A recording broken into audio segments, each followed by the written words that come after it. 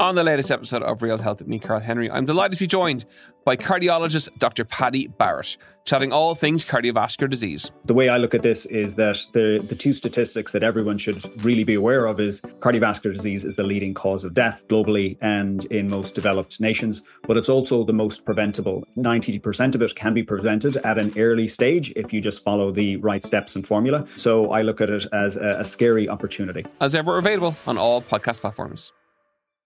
This week on Crime World. There was a Republican police from 1920. I mean, the IRA was effectively trying to run an underground government. And actually, there was a crime wave. 1919, 1920, there's a wave of bank robberies, post office robberies, robberies of individuals, robberies of pubs in Dublin and in rural areas as well. So the IRA tried to actually clamp down on that. They, on occasion, solving bank robberies and giving the money back to the banks. Now, I'm Nicola Tallant, and you can listen to my podcast, Crime World, wherever you get your podcasts. You're listening to the Indo Daily. Now, a special episode from our sister podcast, The Bell Tell. Mangled clumps of metal, the aftermath of what the had local been on UDR patrol here in Castle Street when the shooting happened. Part-timer Albert Cooper was killed instantly when the booby-trapped estate car was blown the apart. IRA claim contained 2 pounds of Semtex had been planted underneath the RUC man's was hit car. several times in the upper body. 302 members of the RUC were killed by terrorist action between 1969 to 1998. As a police officer, can I just say that I'm numbed by the brutal slaying of my 2 colleagues, and at this particular time, our thoughts and our sympathies are with the families. The lives of 198 members of the UDR were also taken, with a further 62 killed after they left the regiment. Born, it left the regiment to spend more time with his family. You know, he was effectively a civilian. He was murdered in front of myself, my mum and my younger brother at his place of work. They all left shattered families behind. Widows, widowers, parents and children. And for that 7.5 years that I had my dad, I have so many happy memories. And then obviously when Daddy was murdered, then that was taken away from us. What was it like growing up with a relative in the security forces? Were children aware of the risks? And what's it like to lose a relative to gunmen? In some cases, in front of your eyes. His head was bandaged. It was really, and then it was the first dead body I'd seen as well. I'm Kirsten Elder. I spoke to 4 people who had lost family members during the Troubles. They told me about their loved ones and how they died, how they feel about that loss and the peace process. However, there's pieces of the Good Friday Agreement I find quite unpalatable. You know, like watching, murderers get out of prison. In this episode, I spoke to Brian Finlay, whose father was murdered in 1991 in front of him when he was just 10 years old, as he stood with his 3-year-old brother and their mother.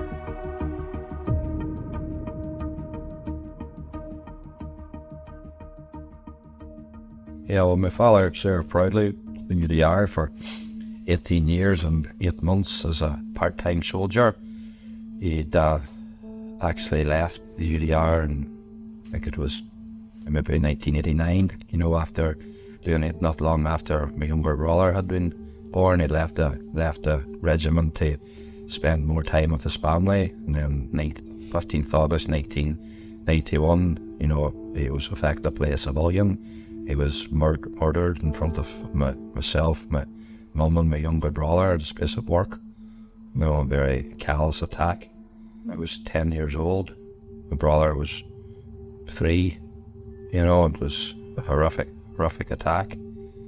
I don't think my brother really remembers a lot about it, but in terms of, growing up then, I'd spent time, with my father as such, whereas he didn't have any of that, later years there's always an absence.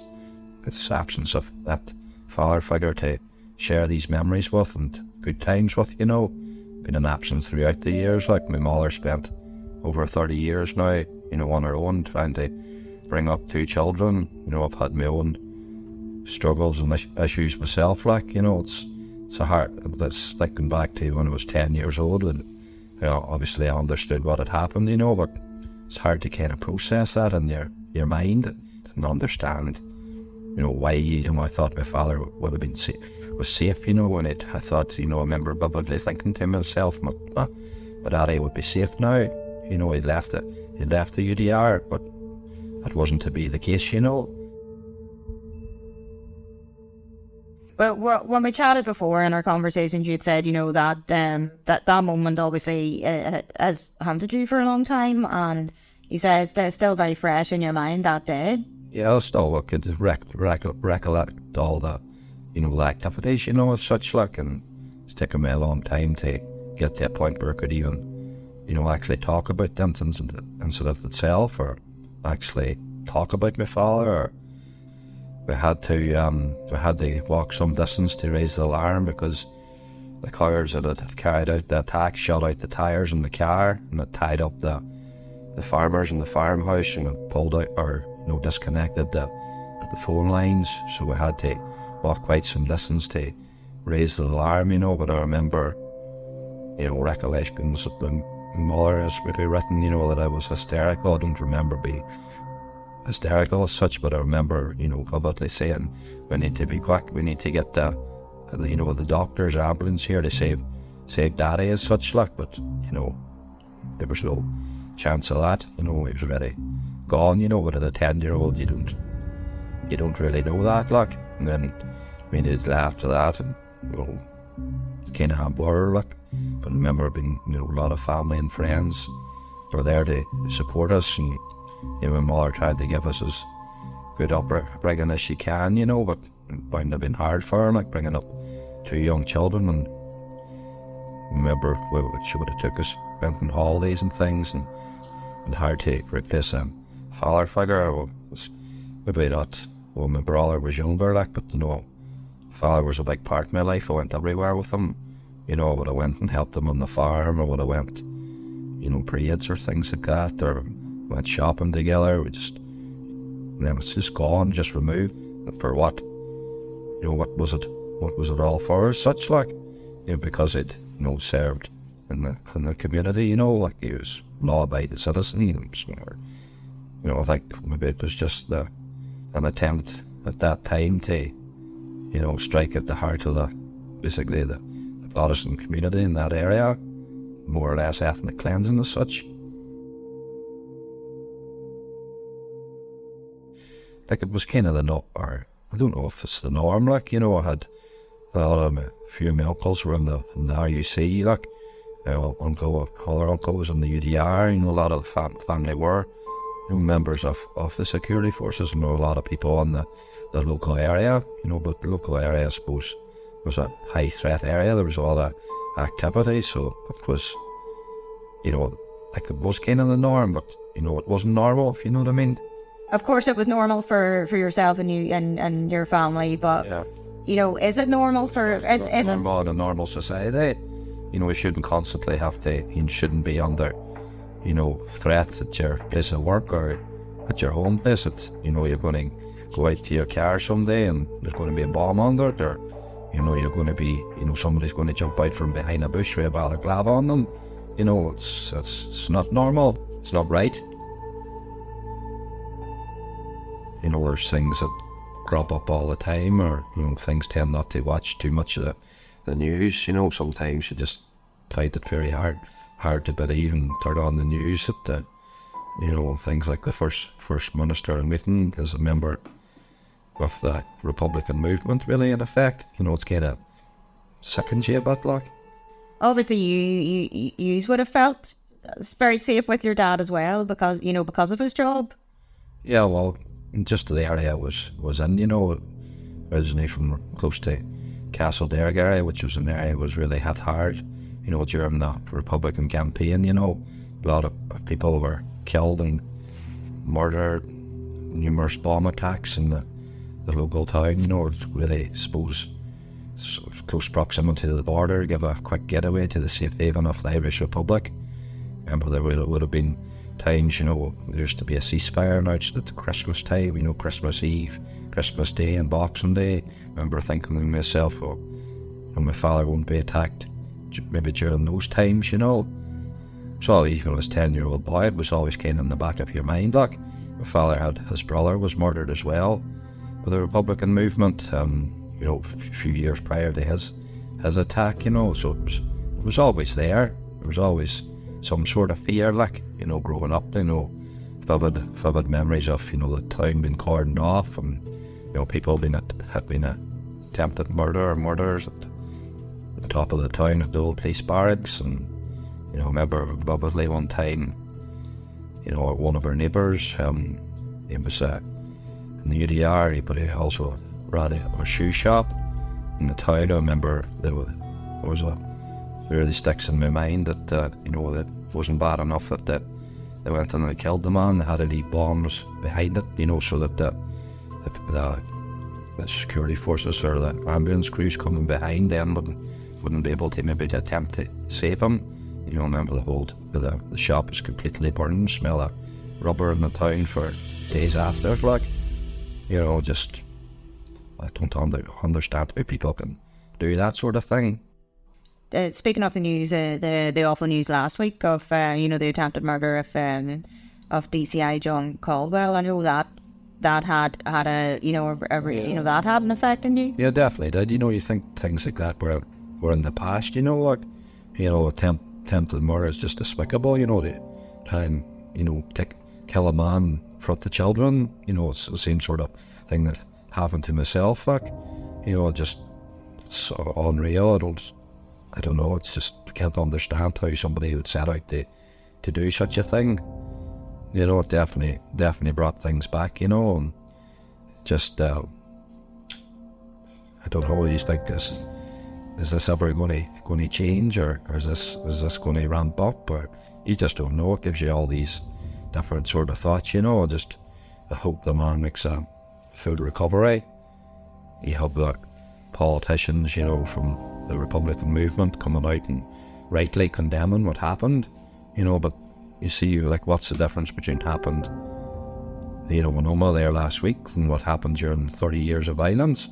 You know, murder is murder, attempted murder is attempted murder, you know. And then the same people are condemning that, but then for the very same weekend they're going to a commemoration of two men that blew themselves up on the way to bomb an RUC station. You know, it's just hypocrisy at the highest level. Like, it just stinks. Like, I can feel myself getting agitated about it now, and, you know, it's hard to keep a grasp on things. Like, when you see the like of that happens, you know, like, there seems to be constant glorification of that Republican campaign. There's nothing glorifying or glamorous about going out to kill a man in front of his family. It's not glorification, like. It makes you angry? Yeah, definitely does, you know. It makes you sick, like. You see things like that, and it just seems that there's just a constant, like, a appeasement process to those that done wrong. But you need to have that. It is peace compared to what it used to be, but, you know, it's definitely peace at a price as such. The things that were to really move forward, or, you know, they get away from the demons of the past, people really should show real remorse, but there is no remorse from what I can see from the Republican movement. But definitely a long time has passed now since it's you know, back to the days when the Belfast Agreement was signed. You know, a lot of things have changed, you know, in Northern Ireland. It's a completely different political landscape. Good in the way that the peace, so-called peace, has lasted for quite some time, you know, but I still feel that there's a lot of things going on in the background, you know. I definitely think it's, say, maybe peace at a price. I feel that there's definitely been a lot of appeasement towards the Republican movement. Were you old enough there in the vote for Yes, I was old enough to vote. I'm pretty sure I would have. I was about 18 at the time, I think. Yeah, I remember voting at the time, but I didn't vote for the Good Friday Agreement. I voted no at the time. One of the main reasons to me, it just seemed morally wrong, you know, that people who'd committed heinous crimes of murder were being let out of jail with a blank cheque to continue with their lives, you know, and they'd shattered so many others. And it just, to me, like, not really so much at the time, like, but I remember there was a lot of talk about, you know, how the principle of consent had been, you know, put into the agreement to secure that the democratic wishes of the majority of the people. But, you know, in any law-abiding democratic society, that would go without saying, you know, without being, you know, been held to ransom by the gun and the bomb as such. I take it you wouldn't change your vote now if, you know, somebody asked you about the Good Friday Agreement? Definitely not. Definitely not. Can't think why you would or how you could. Like, it would be firmly opposed to it. Like a moral compass to me, like, it was murder is wrong, and there's complete transparency, you know, night and day between the like of my father, who proudly served, and also the defence regiment, you know, went out with a uniform on, was head held high, you know, there's somebody that sets out that night, that day, to go out and commit murder, hiding behind cars and bushes with balaclava on. You know, there's a clear distinction between what you would describe as right or wrong, good or evil, hero or coward. Feel very angry about what happened, but, you know, things move on, like, but, you know, the memories stay with you. This episode of The Bell Tell was produced by myself, Kirsten Elder. The clips you heard were from AP and the BBC.